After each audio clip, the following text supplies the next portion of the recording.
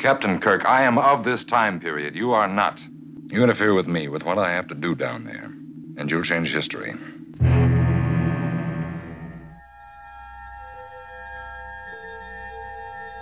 Space. The final frontier. These are the recordings of the podcast Gimme That Star Trek. Its ongoing mission, to explore all of Star Trek, to seek out new guests and new opinions, to boldly go where many have gone before.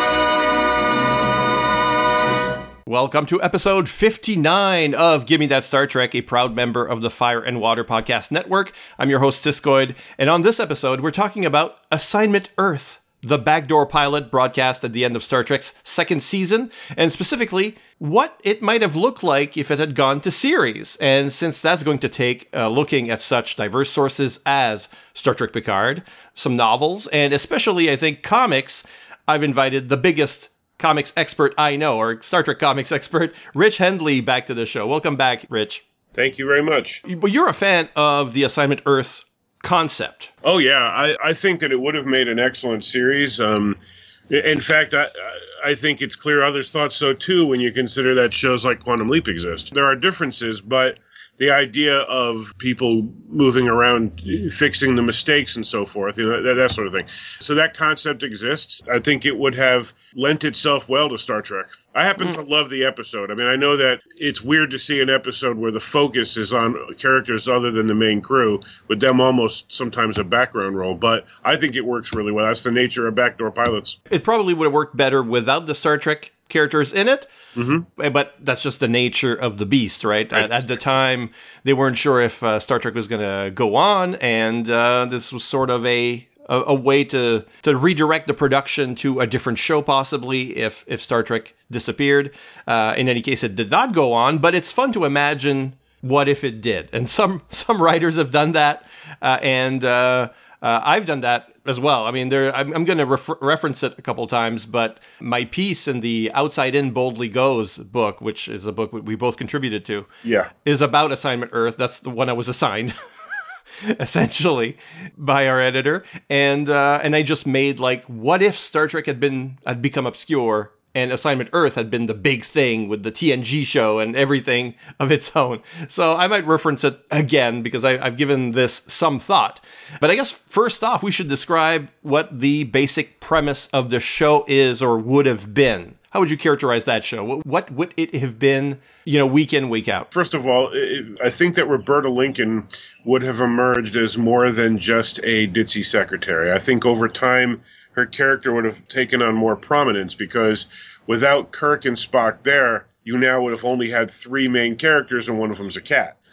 Or four and one of them's a computer. That too. Yeah, exactly. And so I think that over time, I mean, keeping in mind it's the 60s, there still would have been limitations, unfortunately, for a female character. I mean, the 60s gave us the Avengers, so clearly there were women being given amazing roles, but Roberta is not unusual for a 1960s show in the fact that she, her motivation in the episode is that she follows Gary around, gets jealous of Isis and so forth. I think that would have continued, but I do think over time that Roberta would have emerged as her own character. I'm torn as to what I think the role of Isis would have been, but that might be partly because after all of the spin-off lore, the comics have taken her in an unusual direction in recent years, and maybe I'm slanted by that. I do think, though, that Gary Seven was an enigmatic and charismatic character, and I think the show would have worked mostly because of him. Well, Robert Lansing was a solid choice at the time, and then you had Terry Garr, who was a no-name, but a star in the making, as actual history would prove. And maybe she would have been a kind of fashion trendsetter in that role, perhaps. I don't know, because they really wanted... I think they were playing on the sort of youth quake at the end of the 60s there, with that character. She was sort of supposed to be the hip young generation to Gary Seven's more status quo, type character. Which is something, and we'll get to this later, but it's something that John Byrne picked up on. Yeah, that's true. I'm struggling with what the plots would have been, just based on the pilot. Because in that one, there's a NASA angle, which is brought back in Star Trek Picard as well, as if that was kind of the only thing that they were looking at, just preventing a space war to break out, or, atomic satellites to be put in space, which at the time there was already a treaty signed by the time the episode aired. That would have been illegal internationally, perhaps not at the genesis of the project. So what is a typical episode for this show? Is it kind of a Man from U.N.C.L.E.? Is it kind of a spy show with science fiction influences, you think? Well, it's funny that you mentioned U.N.C.L.E., because before you mentioned it, I was actually going to respond with that there might have been a Man from U.N.C.L.E. or Mission Impossible type of approach. I think that the threats might have been both terrestrial and extraterrestrial. So, yeah, obviously things like nuclear paranoia would have played into it, given that it was the 60s, but it's entirely possible that over time that they might have introduced, especially because it was a spin-off of Star Trek, that they might have introduced threats from beyond the sky. It really, I think it's a concept that, especially as its intention of being part of Star Trek's continuity, it's a concept that could have gone in any number of directions, especially if time travel were worked in, or parallel universes, because these are things that exist in the Star Trek universe. So this could have gone any number of ways. I think it's inevitable we would have met a bearded, evil Gary Seven, for example. Because if there's agents here helping us, quote unquote, right, there may be agents from another force, countering us. Yeah. And that's one of the things I mean when I say that there's a Quantum Leap similarity, because that was actually one of the plots of Quantum Leap. Quantum Leap eventually involved an evil leaper. Evil leaper, right. At the end, yeah. So I think in my own article in Outside In, I invented, I don't know where I picked up that name, but I called them the Omegans, who were, just like the opposite number to what the comics eventually called, and a lot of other fiction decided to go with, Aegis as the sort of organization that's been since not necessarily contradicted, but at least ignored in future canon. But in any case, as far as strengths and weaknesses of this show, I think, yeah, the leads are a strength. I think maybe I read that the cat slowed down the production quite a bit. It's hard to train animals. You know that whole Hollywood maxim, don't work with children and animals. Exactly. There are more children that are exceptions to that rule than animals, because children, you can reason with them. Animals will do whatever the hell the animals feel like doing. And they had that trouble on Battlestar Galactica, even though they loved the chimp. If an animal decides right about now, I am going to fling dung, or I'm going to go to sleep, or I'm going to, snap at everybody who comes near me, or I think I'll eat this couch. There's not much saying cut doesn't eliminate that. So. Cats especially, they're very independent. Mm-hmm. So in their case, they had like 7 cats is the number I saw. So 7 cats. One of them, it was very cuddly and easy to pick up, and that's the one you always see in Gary Seven's arms or in Spock's, or naturally, yeah. Yeah, that was the best cat. But you also had a cat to walk down the beam and do some action. You had a cat that was that would hiss on cue. You had a cat that would just sit on the couch and do nothing else. That's it. That was his secret power. And they were all very much the same build, and you can't tell. If you were a cat, you could tell. You're just looking at the TV and going, nah, that's a different guy. They really want us to believe that's the same guy? Come on. With the cat, I think it slowed down production, so maybe they would have used it less. But at the same time, they still managed to put out a TV show. I mean, the episode didn't come in too late, so I guess the cats on TV, you really need to churn those out in a week, which was the way they were doing it back then. But I wonder if they would have used it less or used Isis more as a human being. And in such a case, would they have recast the part? Because it seems kind of a gag, Playboy Playmate, has no lines. Would that have been sustainable? Well, here's the interesting thing. Putting aside all of the license stuff, if we go just by the episode, we don't know for a fact that a cat and a human woman are the only forms. This could just be a standard shapeshifter, right? So if the cat wasn't working out, any other thing is possible. The next week is a chimp, then a dog, a moose. Who knows? The point is that they were not necessarily limited to a cat and a person. And if the actor proved popular, they could have chosen to focus more on the human anyway. Especially because the end of the episode kind of hints that there's going to be a love triangle there. If not love, at least a sort of competition for attention, yeah. Yeah, and that wouldn't really be the case between a human and a cat. You would need a human for that. Well, I beg to differ. I've had relationships collapse because of the cat. Oh, that's true too, yeah. What about all the tech? Because my feeling is from the pilot alone, I'm a Doctor Who fan, so obviously I'm going to be wary of, okay, what are people going to say about that magic pen? You know, is it going to be the sonic screwdriver or even more because it can do so many things? Oh, it was definitely... Never mind the teleportation and et cetera, right? Well, I mean, we're also talking, though, that it spins off of a show in which one of the main characters can render you unconscious by pinching you in the shoulder and can stick his finger practically up your nose and read your mind. People teleport. Their bodies are broken down into component atoms, including, presumably, their soul, because if not, the Federation is committing mass murder. You know, putting a laser beam on stun. You know, like, there are things that Star Trek does, and people just buy it because it's fun, and so it's best not to look too close at the seams. I think if Assignment Earth had been done well, the same thing would have been true. I mean, look, I love Star Wars, but it would appear while watching it that the average person, even an uneducated smuggler, speaks 943 languages, because no matter who they're talking to, Han will say something and a person will go, and he'll be able to respond, right? But we know going in, it doesn't matter. It's either that everybody has a Babel fish in their ear, or they actually do speak 900 languages, in which case, why do they need translator droids? So if you examine things too closely, things fall apart, right? I suspect that with Assignment Earth, just like with Star Trek, if people enjoyed it, they would have looked past it. I mean, you brought up Doctor Who. There's a whole lot that a sonic screwdriver can do. I've been rewatching the whole franchise, and I'm halfway through Matt Smith right now, and some of the things in the last couple of Doctors that the Sonic can do are pretty amusing. It's got one screen, but it can show you anything.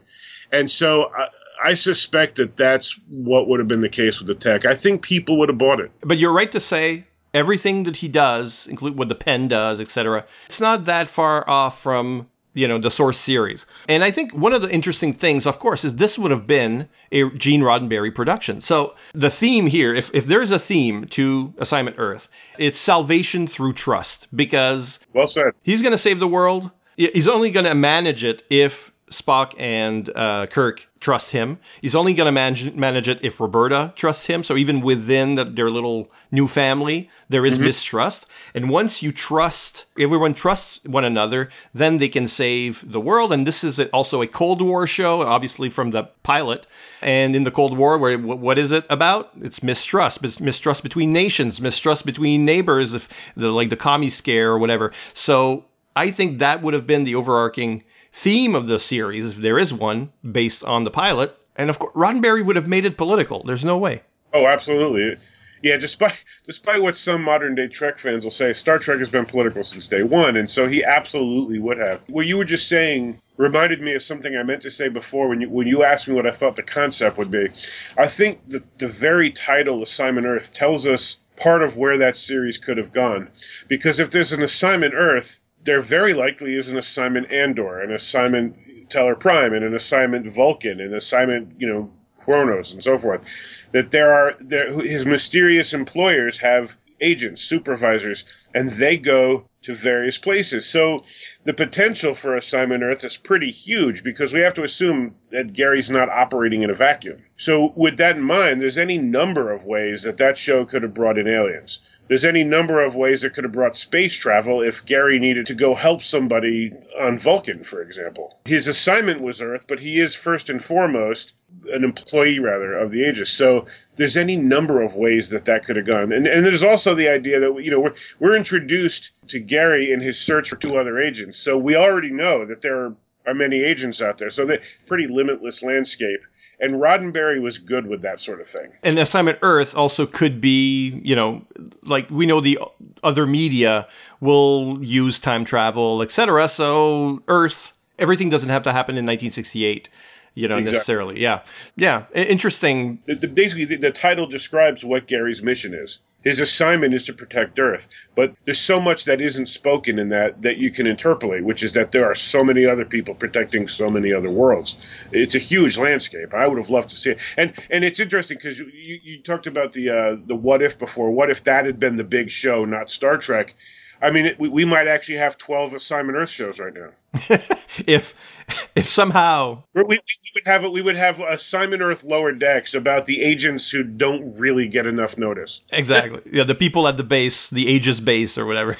Right. We would have Assignment Earth Prodigy, in which a bunch of escaped slaves find a pen at a Beta 5. I mean, it's wild to think of where this could have gone, but it definitely had a lot of potential to grow. Yeah, my article had a TNG episode, version, a revival where Robert Lansing comes back for that first episode just to pass the torch over to Jasper 9, played by Patrick Stewart. I was having fun with it. It's wild, though. Both of us wrote about Assignment Earth for about Outside In. I don't know if you know that. How did that happen? Since my essay for the Next Generation volume was for Code of Honor. And what I wrote about was that Gary Seven, in an effort to prevent the filming of the most racist episode of Star Trek, inadvertently also calls the most racist episodes of Stargate, Twilight Zone, and other franchises.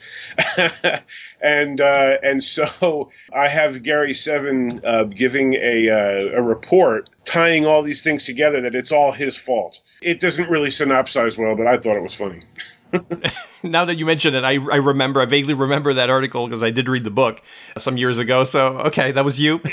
Yeah, weirdly, you and I both ended up, we're talking hundreds and hundreds of essays between the classic series and the Next Generation and now Deep Space Nine and the Picard PDF. We're talking hundreds and hundreds of essays. So it's weird that both of us covered Assignment Earth. And that's why we're together on a podcast doing the same. Exactly, yeah. The Fates wanted it. The Aegis wanted it. Very groovy. So let's look at those other media appearances, because maybe what we see there is that a good way to go with the show we're proposing, sort of thing. We talk about the Aegis. I mean, they've been portrayed differently in different times. John Byrne certainly made them budget-busting aliens, but they were shapeshifters as well. So they run supervisors on different planets. And that's where the term Aegis, A-E-G-I-S, comes from. It was used even in the novels. It was just decided that the Aegis, that's the name of the organization. So as far as I know, the first appearance of that word is in the DC Star Trek comics. Am I right? I believe that that's the case, yes. That's actually also the first time that Gary even showed up after Assignment Earth, isn't it? I'm pretty sure that was the first return. That's the first time. Howard Weinstein, yeah. So he invented that concept and it was just adopted by everyone. In the Star Trek Picard show, we're going to talk about that later, but they don't use that word. All the novels and comics are non-canon. Not yet. Well, yes and no. The current shows have been pulling a lot of stuff from the books, like Una's name, for example. So, yeah, as they could. There's a possibility, but they don't mention the Aegis.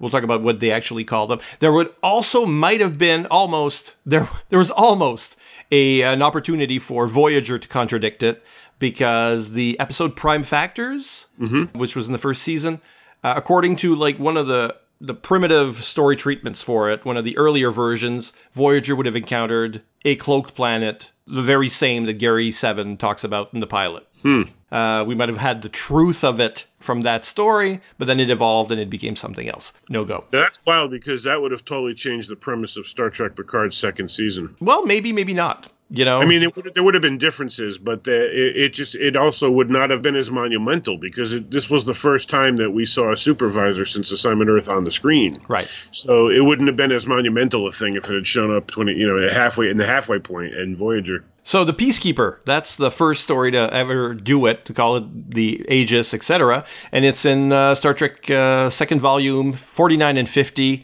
We have rogue agents causing problems. Here, Gary and Isis are time travelers. They obviously have that ability, which is a change in premise that really affects the stories to come, because they use that a lot. And it helps them interact with Star Trek crews. I'm glad you point that out, because since the episode Assignment Earth involved time travel, a lot of people assumed Gary Seven was a time traveler, but the time travelers were Spock and Kirk. There's nothing to say that Gary Seven can't time travel. I mean, for example, he knows about the future, and I think that's where why they assume this. So, he knows that humans and Vulcans get to know each other. He knows about the Federation and so forth. So it's natural to assume it, but it didn't actually state in that he was a time traveler. So, yeah, the comics introduced that concept, and the writers since then have run with it. And I have no problem with it, really. I think it makes sense if he has that knowledge. There is a question here whether the supervisors or the Aegis or whoever is running them were involved in the temporal Cold War from Enterprise. Well, that's what I was hoping Picard's second season was going to do. Yeah, I was really hoping that they were going to connect it to the temporal Cold War, or to what's his name? I'm drawing a blank on his name. Daniels. Daniels was obviously working for someone, and that whole storyline, like, who is that shadowy figure? We never really get an answer to that, or it seems. Yeah, depending on what interview you read, it's either a Romulan or Archer himself, depending on which interviews you read. So it's hard to say. They never decided what it was going to be because they never got to that storyline. They just abandoned it. And we do hear about the temporal Cold War or the Time Wars in Discovery. They mentioned there was like a period there, which is outlawed time travel in that super future.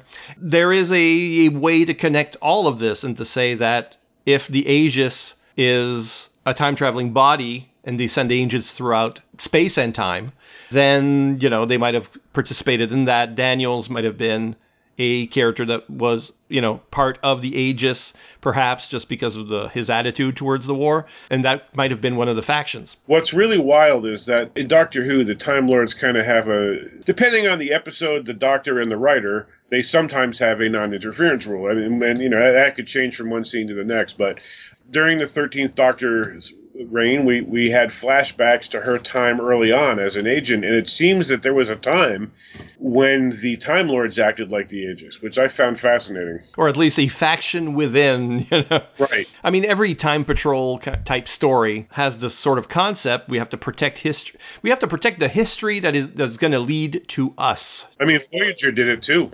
Yeah. And even Deep Space Nine, when we find out that Starfleet considered Kirk a menace when it came to violating such rules. And in spite of the accidental interference with history by the Earth ship from the future, the mission was completed.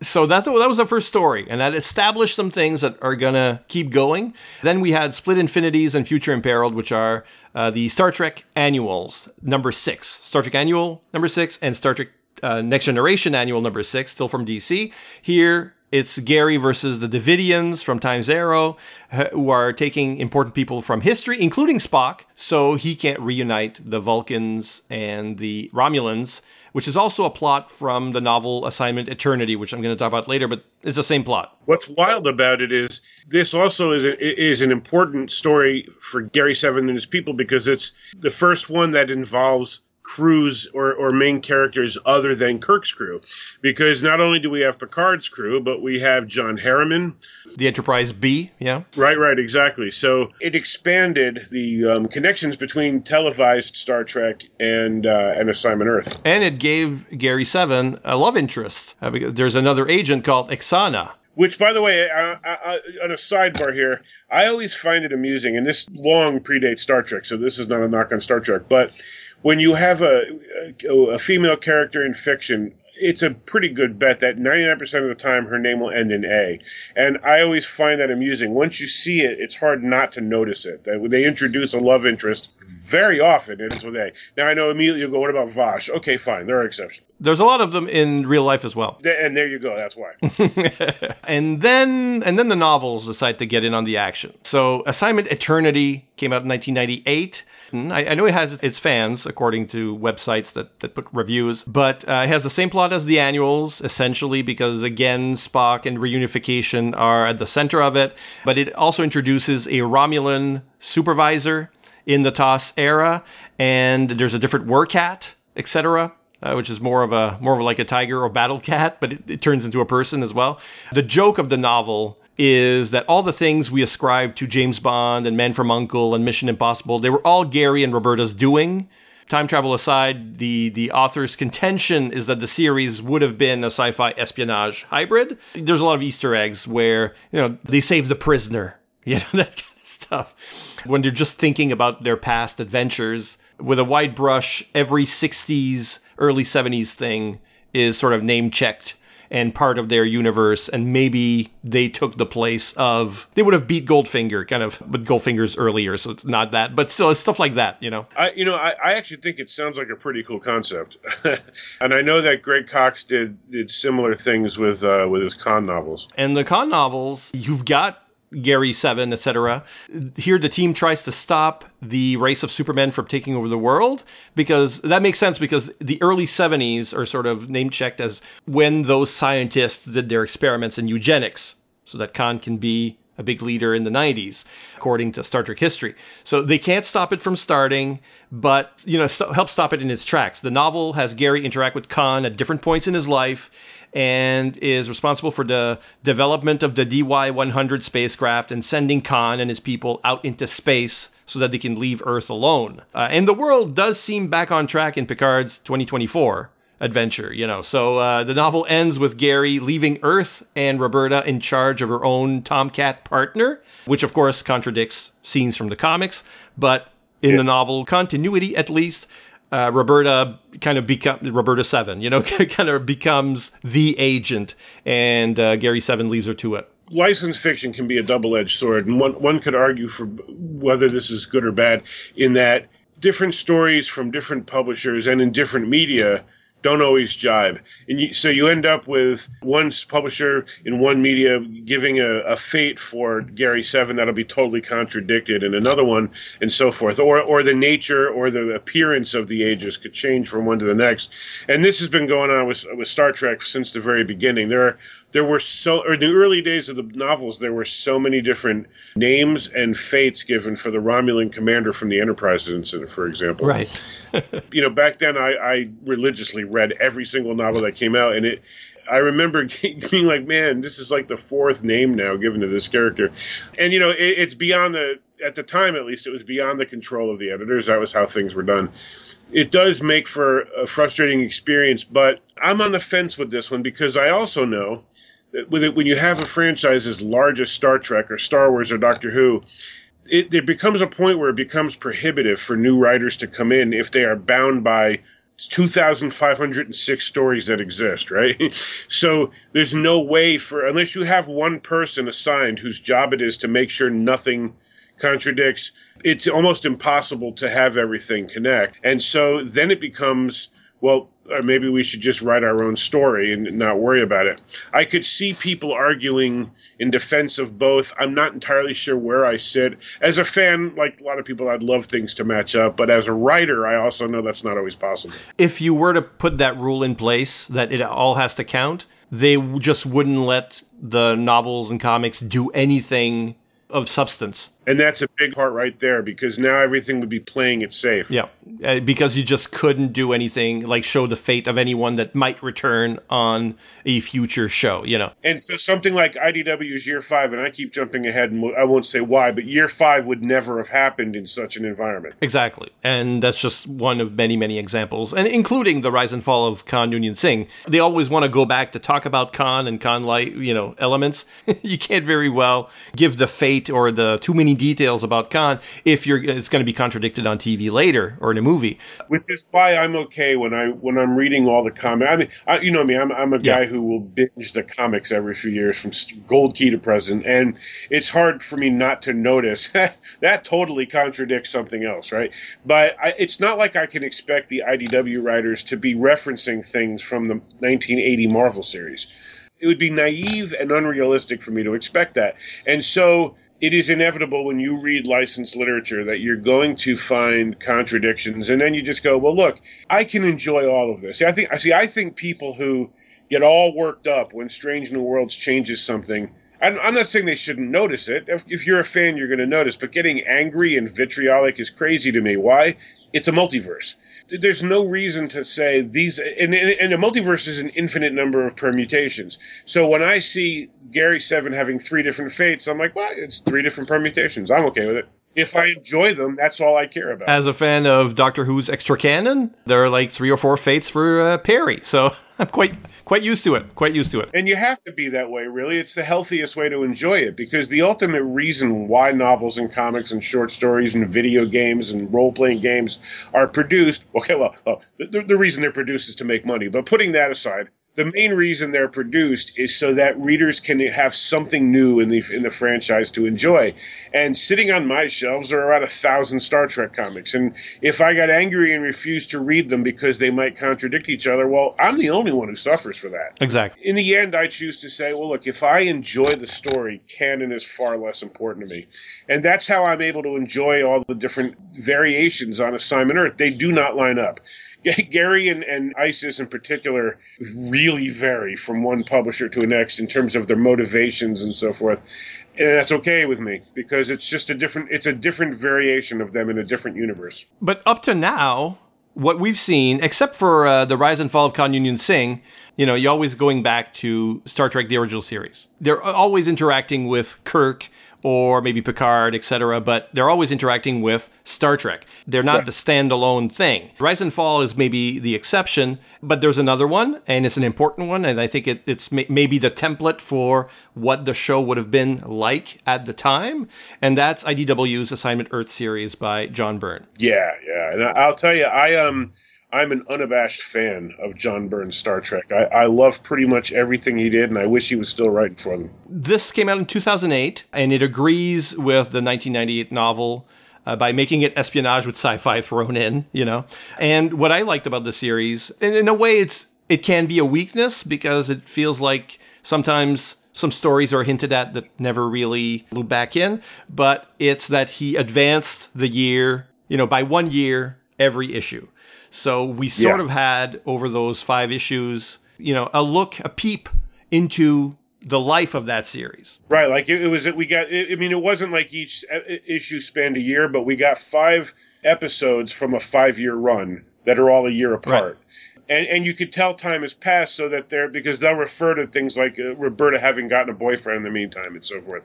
There are missions in between, and the cool thing about that is, if it was a 5-year run, well then, if you squint your eyes and and cock your head to an angle, all the other spin-off stories can take place in between these issues with relative ease. I say relative because it can't, but there are times when it doesn't contradict. But I like the fact that we get the idea that the show actually happened. To me, it's a cool conceit. And Roberta's always changing styles to fit the year, but she never really finds out that Isis can be a woman. Through this. There's always like this suspicion between them, and she never finds out. I thought maybe she'd find out, year 4, year 3. I don't know how quickly I would have done it personally. It did happen eventually, though. It did happen because the two of them visited the Vietnam Memorial. And when Roberta was older. They're both women at that point. They're both women, and they're very close friends. So the idea is that there was an entire series of adventures here that we didn't get to see. And you can tell from one story to the next, Roberta becomes has more and more agency. She has been more and more had more and more ability than she had, of course, in the pilot, obviously. Just one of the reasons why I'm okay with the fact that the show didn't happen, because even though I think, I started off this saying that I think that she would become more integral, I don't know that she ever would have had as much agency as the spin-off writers gave her, because the simple fact is that the show would have been written in the 60s, and we saw how much agency Uhura and Chapel and Rand had.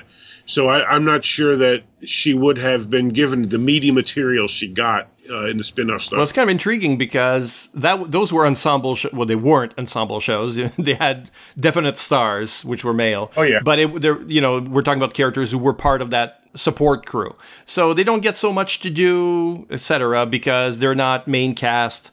It was often a case, from reading the production notes, it was very much a case of trying to, let's save money. If Uhura's just going to say one line, and she gets such and such a paycheck. Let's just put an extra in there, or just put a day player, who's going to cost us much less. Exactly. So that's how they sort of disappear from scripts sometimes when their parts are cut too far. And then you've got Assignment Earth. It's Gary Seven, and he's surrounded by women. Roberta, Isis, and the Beta computer are all women. I never really looked at it that way, but now I really wish the show had been done especially because Isis probably would have been pretty kick-ass. So I have a feeling that maybe I'm wrong about the agency. Maybe, yeah. I don't know. I hadn't looked at it that way, but what you have here is Isis being a very competent agent. I mean, several times, even when she's in cat form, Gary is confiding in her, getting her advice, and treating her like a fellow agent. You got Beta 5, who is super intelligent, and Roberta, who probably would have had character growth. So, yeah, maybe I'm wrong about this. Maybe there would have been a lot more agency than I'm giving them credit for. I'm just going by Roddenberry. Look, don't get me wrong, I love Roddenberry, but yeah. I'm going by Roddenberry's track record. I mean, with the dialogue in The Cage about number one and Cult being, basically amounting to which one would get to have sex with Pike, for example, I don't know, but I would have loved to see what happened. I actually think it's a great episode. And the comic, I think, has a lot of strengths as well, just like seeing just those characters alone without the interference from Star Trek. In 1971, which is the last issue, they create an opposite to Aegis called Counter-Strike. Basically, their deal is to destroy worlds that have become too advanced, and they're sort of cheating because they're trying to advance Earth too quickly so that they can then justify its destruction.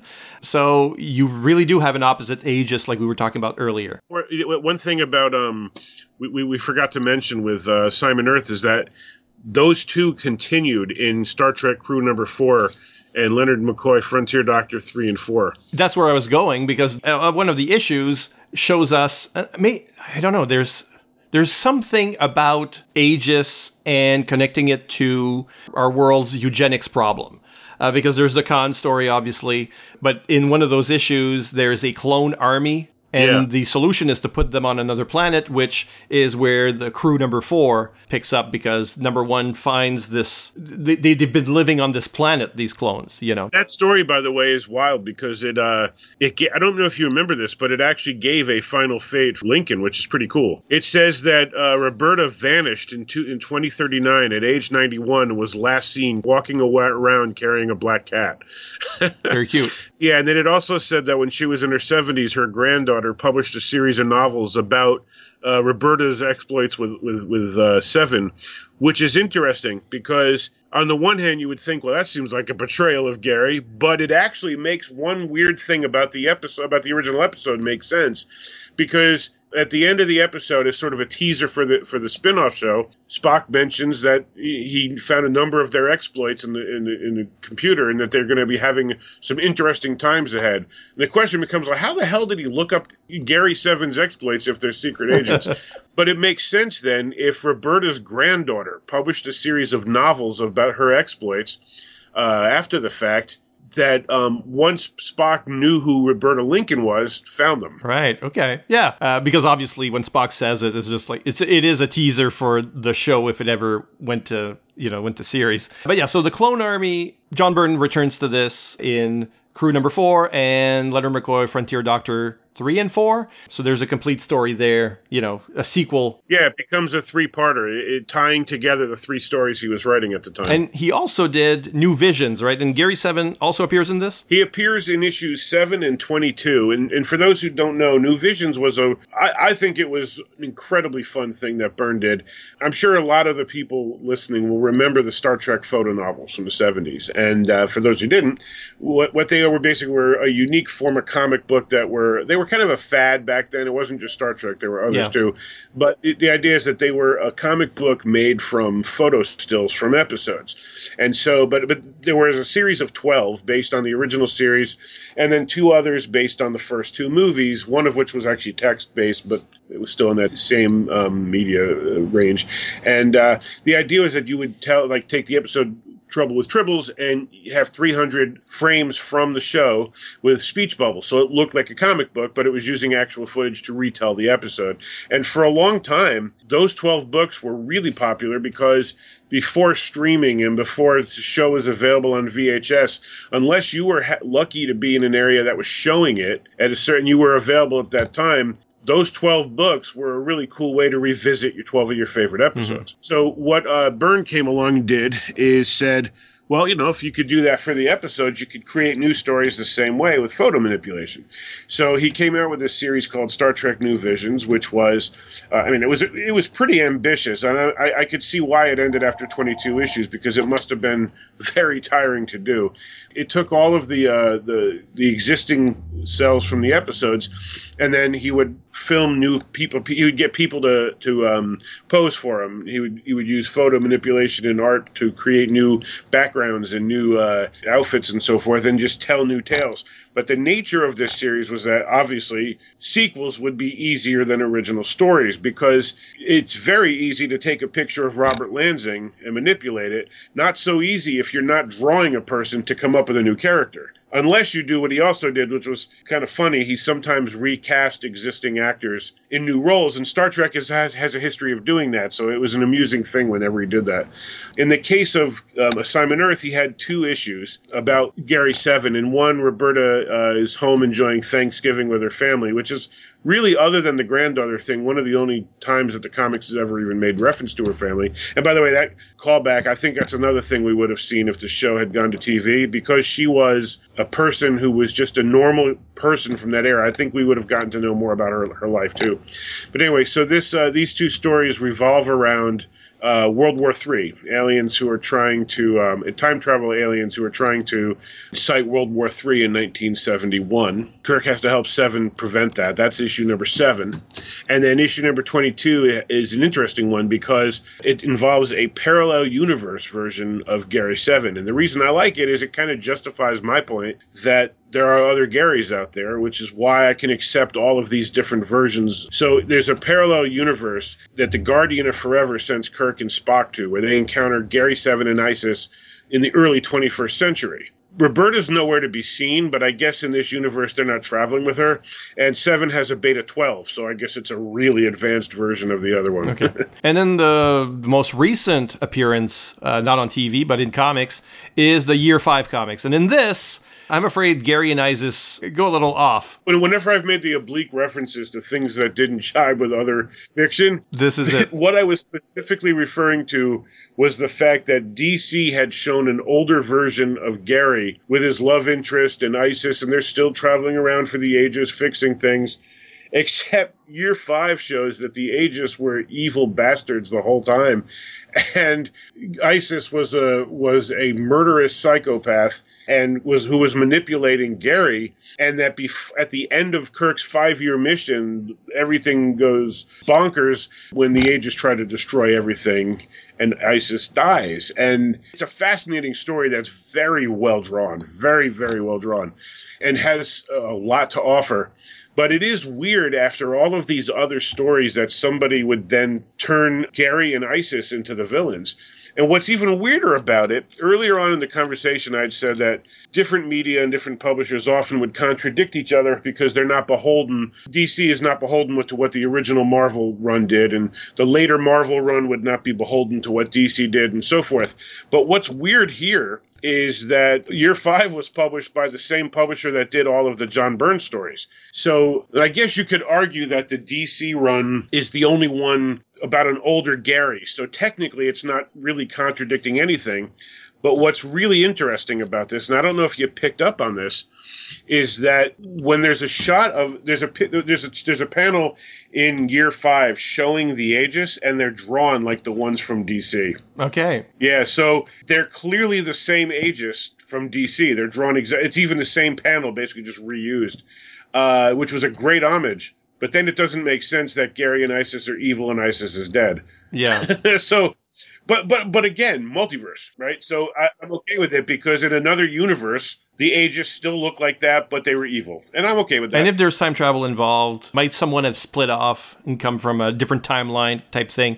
Because, yeah, this is the one where Isis is she's slashing at people like she's Wolverine, and they start a war with the Tholians, and also all this sort of. It's an interesting arc overall, but also I kind of felt like, especially like maybe I'm not that invested in Gary Seven normally, but because we're doing this show and I'm looking at these comics and I'm going, well, it sort of undoes everything that we liked about the previous stories. I was torn on that because I love Year 5. There's one or two stories early in the run that I kind of question, like Chekhov and Sulu not talking to each other for a really long span of time, which kind of is a weird thing to do given the amount of stories is set during the 5-year mission, which would now have to take place either before or after that year. So it's a very limiting thing to do. But putting that aside, I thought Year 5 was really a very good achievement. But it is a very strange thing to do, to make Gary and Isis evil. I have a kind of no prize or a fix for it as we head into the Picard show and discuss how Aegis was used in that. Oh, I'd love to hear it. Because I don't necessarily think that it's a bad idea to make them an evil entity. So, because of what we were talking before, that if you have too many restrictions, you end up with safe storytelling. So I applaud Year 5 and IDW and the creative team for doing something that was neither safe nor in any way expected. So I would love to hear your depiction of how Picard justifies it, because that's cool if so. Well, obviously the Picard show, if not it contradicts that, because we see there are supervisors and we know who's one of the people at the top, and so we cannot believe who is one of the nicest people around. Aegis cannot be villainous in this case. So what if, and they're not called Aegis, but what if the Watchers or the Supervisors or the Travelers, as they are called, and like choose one, please. But well, I think the Watchers, the Travelers, and the Supervisors have different roles. That's how I tend to look at it. Okay, yeah. I think that these are people who give titles instead of using names, but my guess is that these are ranks or different roles. Well, let's say the Travelers are the contemporary Aegis. By contemporary, I mean in the timeline today. They are obviously heroic. But what if, maybe there were more than one faction in Aegis, and at some point, an evil faction of Aegis, maybe they have other plans. Let's destroy the Federation because we have plans further on in the timeline. That doesn't really matter what happens to this little empire here because we're thinking long game later. In any case, for a while, they were in control of Aegis. And during that period, they corrupted Isis, they corrupted Gary, and all of this sort of thing. And they're the ones that call themselves Aegis, perhaps, which we don't hear on television. But at some point, the heroic ones take over Aegis and then retroactively make sure that Isis is not corrupted, that Gary 7 isn't corrupted. And so it's a little bit like the Temporal Cold War. If different versions of Aegis are warring somewhere in time, wherever their cloak planet is, etc., then maybe that creates different versions of the timeline. That sometimes we're reading one, sometimes we're reading another, but those changes occur because Aegis itself is changing. And so the powers that be that control history are changing and have different priorities. And we don't know it, but we're reading a story that is in such and such a timeline. I really love that idea. And in fact, there is evidence to back you up. And for example, DC showed that there were different factions of the Aegis. That was the premise of the Peacekeeper. There's also the fact that we've seen more than one look for what the Aegis look like. There's the fact that if the Travelers were the people running things at the time, why is he just running around helping people create starship drives? And is he just recruiting? I mean, is that all the Traveler was, a recruiter? It could be that the power dynamic was different in the 23rd century than it was in the 24th. So all of this, I think, would support your idea. Let's look at that Picard story because, yes, it was kind of almost shocking that they would return to this concept this late in the game on television. But here we meet Talon. In terms of changing the game, she was a Romulan, not, so this confirms that there are agents from other worlds, not just from Earth. And that we see in the novel Assignment Eternity also has a Romulan agent, so they're sort of picking up on that. We also see it in Year 5, because in Year 5, while Gary is training, there are agents to all the major worlds. Second, that she has a limited role. Like, she was just watching a single person, which is probably why a longer-lived species was used. She doesn't have a cat. She doesn't have a Beta 5 computer or anything. She's not the same kind of supervisor roaming supervisor as Gary Seven was. So she has like a smaller role where you can't imagine that a series would be very much sustainable with that particular concept. But she does mention other supervisors, etc. So there are like these little specialists that if a show were to be made, those other agents who disappeared, that kind of stuff, you could have other agents on Earth in the same era who are working on specialty projects, and then you can bring them in. It's a little bit like some of this reminded me of Sapphire and Steel, the British show. Mm-hmm. You've got a male and a female agent. You've got the same kind of idea where it's not aliens, it's time is infected with an evil sort of thing. It creates pseudo supernatural things to happen, but It's a different threat. It's not the Star Trek universe. It's a very different, more esoteric threat, but it's kind of the same idea where they show up, trouble spots, there's a crack in time, there's something going on and we have to fix it. And they sometimes brought in other elements, who would show up and just help them as mission specialists. So I could imagine a series where there are other agents on Earth, so you could have recurring characters who come in to help out. Because I alluded to that earlier before, in fact, that I think that's what would have happened. I think we would have eventually seen the people who had assignment other than Earth, or we would have seen, and those people would have either been coming to help Gary, or Gary would have been sent to help them, or they'd be working against Gary, or there'd be two missions going on simultaneously and they'd run into each other, because who's to say Gary's the only one with an assignment on Earth? For example, he was replacing two people, so who's to say there weren't others on Earth? Mm-hmm. Especially if we now know that Talon was there specifically to only focus on one person. So if anybody else was on Earth, they had a mission other than Rene Picard. This is another story where, you had the clone army, you had the Khan story, and in this case, you've got, again, Khan or eugenics or a created person. So it's also part of Star Trek's anti-eugenics agenda, which the Federation makes it illegal, etc. So there's like this little connection, and at the same time another NASA story, which I think makes sense because they're trying to ensure Star Trek's future. They're also trying to protect us from being the galactic idiots. Like if we're on the verge of creating nuclear weapons of mass destruction and we're on the verge of going out into space, it's a really dangerous concept. Just ask Klaatu, Maybe Klaatu was one of the supervisors. I don't know. But in many ways, I buy the idea that these stories about the supervisors keep going back to the same well, because I would imagine that we were probably really making the Aegis nervous for a while there. I mean, hell, we know that we made everybody else nervous. The Vulcans pretty condemning about us at that period and so forth. So I think we made a lot of people nervous. Here we are, building weapons that could destroy countries, and we were building other rockets to go look at other worlds. It's a scary thing. I think that the Aegis wanted to make sure we didn't blow ourselves out of the heavens before we moved beyond that period. Because we must ensure that Star Trek exists. So our eventual Trek must be preserved, and the elements that we do see on the actual aired shows kind of have to do with that. And also the eugenics thing, well, that's a big part of, in Star Trek lore, of the history of like this era. I also draw a line to a certain point here where at the end, Wesley, was a traveler, recruits Corey, who is an artificial human. And it's sort of like, are you really recruiting her as an agent? Yes, I'm sure you are. Are you also taking a eugenics experiment out of the timeline? So she can't exist or do it, she can't be used, therefore. That's an interesting question. That's a really good question. What's Wesley's motivation there? I keep hearing rumors of a potential Picard spinoff, and I'm kind of hoping. I know that Wesley's scene there was divisive. I know people thought it was the best thing in the season and others who absolutely hated it.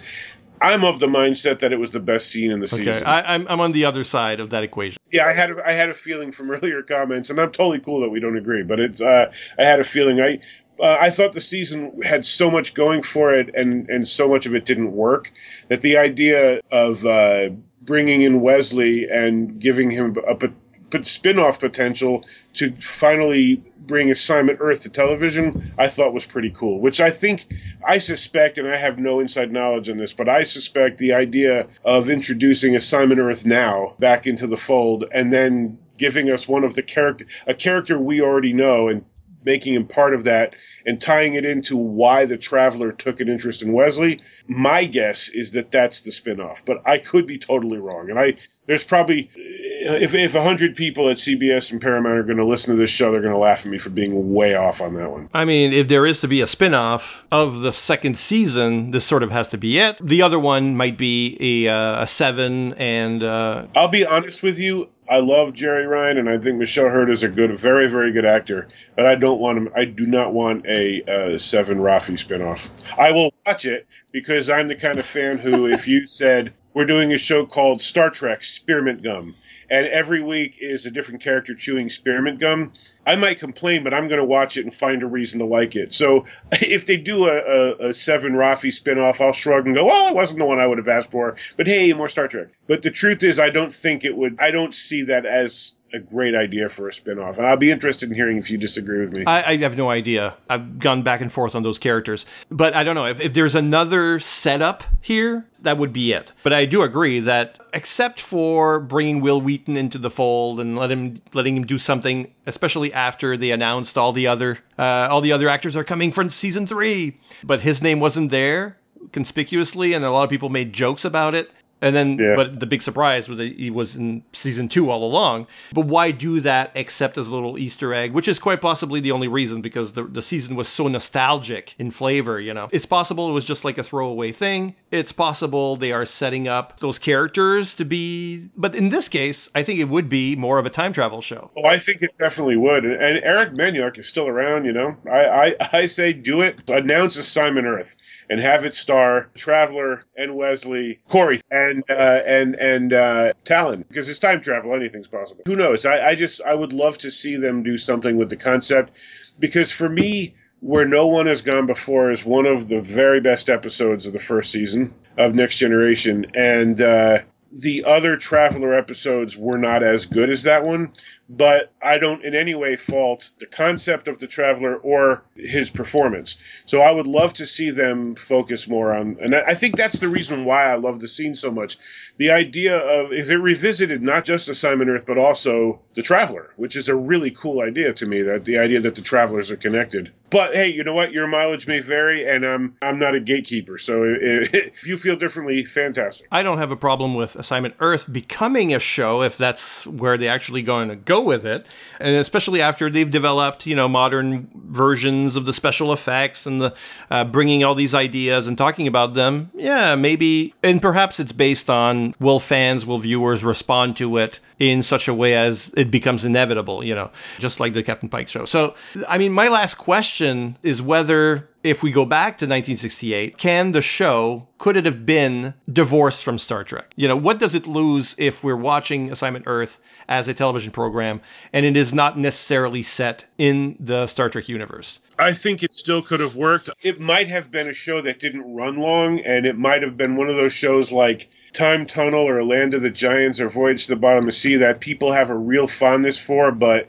is not considered one of the giants. I think what they would have lost, if anything, is Star Trek is important because it is the future that Gary is striving towards. So it just creates a context for, you know, like in Quantum Leap, which you've mentioned often in this. Let's go back in time. Let's fix what once went wrong. And you've got a character there in Al who tells you what the bad future is for that person and then what the good future is. So you understand the stakes.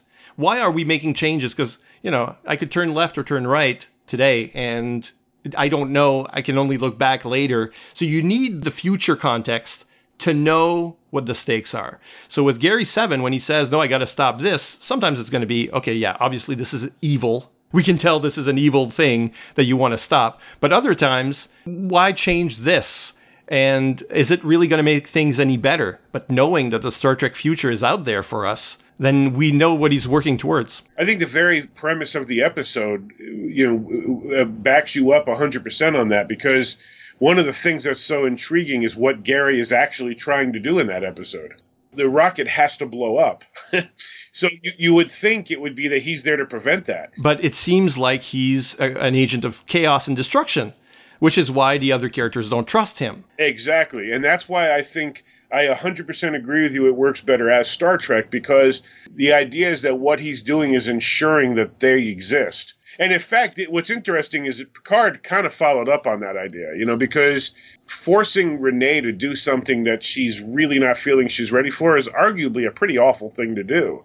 But the future won't unfold that way otherwise. Yes, and Star Trek has a history of that because, let's go back to City on the Edge of Forever. Edith Keeler has to die, which cannot be a good, and yet, to sum that one up, the needs of the many outweigh the needs of the few. And, it's interesting that you mentioned City on the Edge because one of the recurring themes in John Byrne's Gary Seven stories, particularly in New Visions, is that Gary is aware of the Guardian of Forever, and in fact, he matches the two of them up in both New Vision stories. Okay, that's a frame he can use.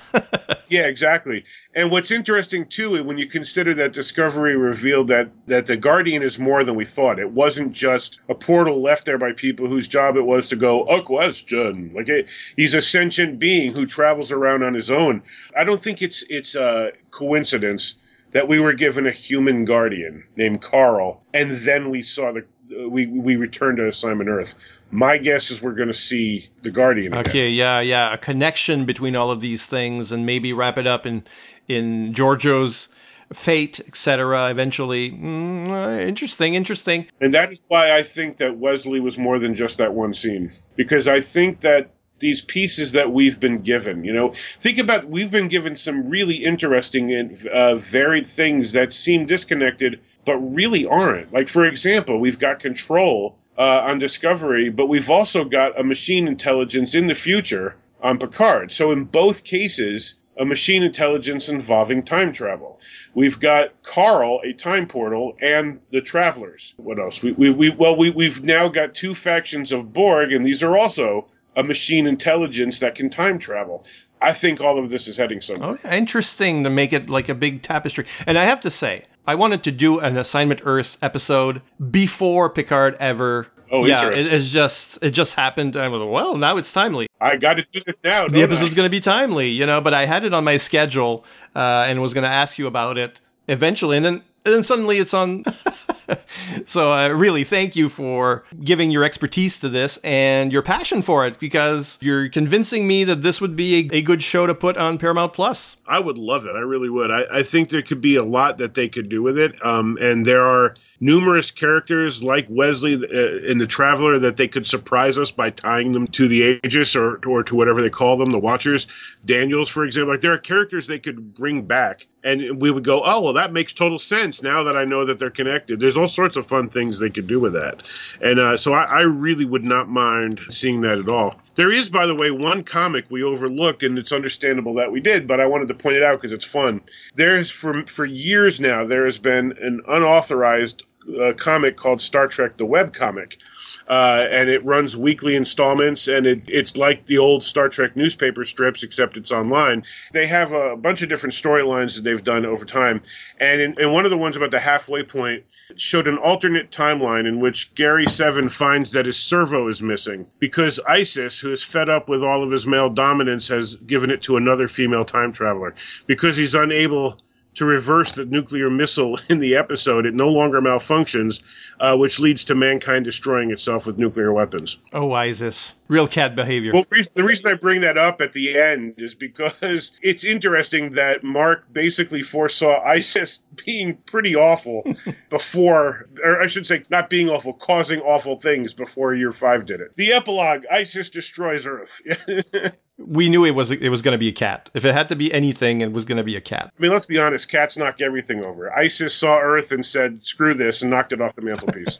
Are you working on anything interesting that you want to pimp at this point? Let's see. Do I want to pimp? Well, I'm working on a book with Lou Tambone, an essay anthology about the Joker. It hasn't really been announced yet, so I don't want to say too much about that, but I'll say more when I can. Although I did just say it's about the Joker, which is already more than was announced, but there you go.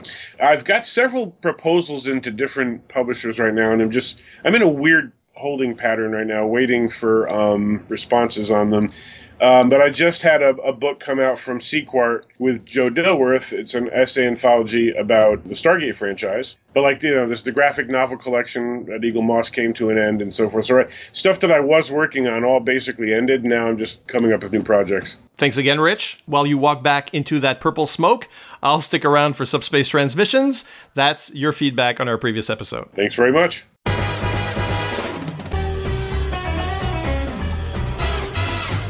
In 2011, the irredeemable Shag and Aqua Rob Kelly teamed up to create the Fire and Water podcast. In 2016, they teamed up with Ryan Daly, the Franklins, and Siskoid to form the Fire and Water Podcast Network. A network built on teaming up needs a show about team-ups. Marvel Team Up. Yes. The Brave and the Bold? You know it. Marvel 2-in-1. It's clobbering time. DC Comics presents. Of course.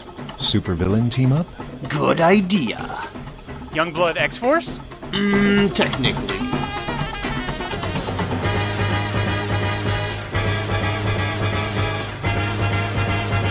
FW Team Up, only from the Fire and Water Podcast Network.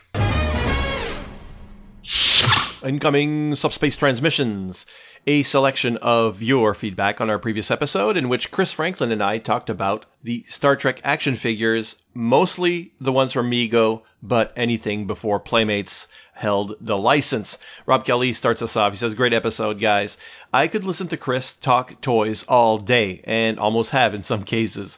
A friend of mine had the Mission playset, pretty ingenious of Mego to just attach a glove to the plastic and tell kids to use it to make their own monster. Cost effective and interactive. There's a picture of me, Christmas 1980, opening some of the TMP figures and bridge set. There is no follow-up picture registering my sigh of discontent over all that gray and white. And finally, he says, I remember the ads for Trek toys from a company called Dinky in mid-70s comics. Their tagline, join the Dinky Starfleet, was less than compelling. David Ace Gutierrez seconds the C. Franks praise. He says C. Franks and someone named Ryan Daly, name change for anonymity, have got me back into the toy scene.